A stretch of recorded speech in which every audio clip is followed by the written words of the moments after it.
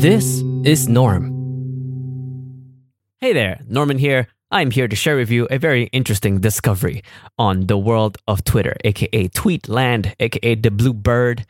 If you are stuck at home, if you are working from home, if you are locked down in your house, and you need some kind of way to inspire yourself in an artistic manner, what better way to do that than to go to a museum? But if you're stuck at home, you can't go to a museum physically. In this tweet that I have found from username @ZevShevat, I hope I'm saying that right, it will be right here in the show notes. It is a thread of arts and entertainment resources Zev's students or anyone might find useful right now for distraction and education.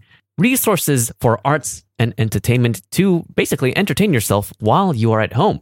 So if you're looking for a great list of distractions, I have you covered right here. So there's a long list. I will, just link you to the whole thing, but I'll give you some examples. First up, museums offering virtual tours, including MoMA, Versailles, Amsterdam's Rijksmuseum, and much more, all from a website called creativehouseculture.art. And of course, I will always link that right below. A list of films going to video on demand / streaming early due to theater closures related to the coronavirus. For example, Portrait of a Lady on Fire is now on Hulu. So some announcements right there. The Met Opera is doing live streams. And I've also heard from my sister that the Bolshoi Theater for ballet will be doing live streams right there on YouTube. So if you are interested in some amazing ballet, you can also check that out. There's a whole bunch of other things.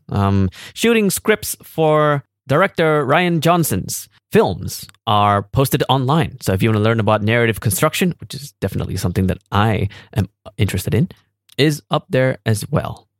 And for your comfort, Sir Patrick Stewart is reading out sonnets for you. So if you are a fan of his voice, then you might be a fan of him voicing out sonnets, as well as libraries.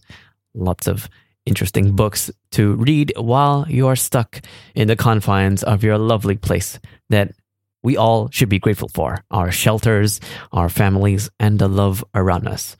Although lots of things are going to crap, I have to say, in terms of maybe responses to the virus, outbreaks, disagreements, agreements of a lot of other people, I still have to say that there are still opportunities for you to be much more supercharged, charged with inspiration, artistic flair, and imagination, and creativity, and all that jazz right here from your device. So do check it out and let me know. That's thenorm.com.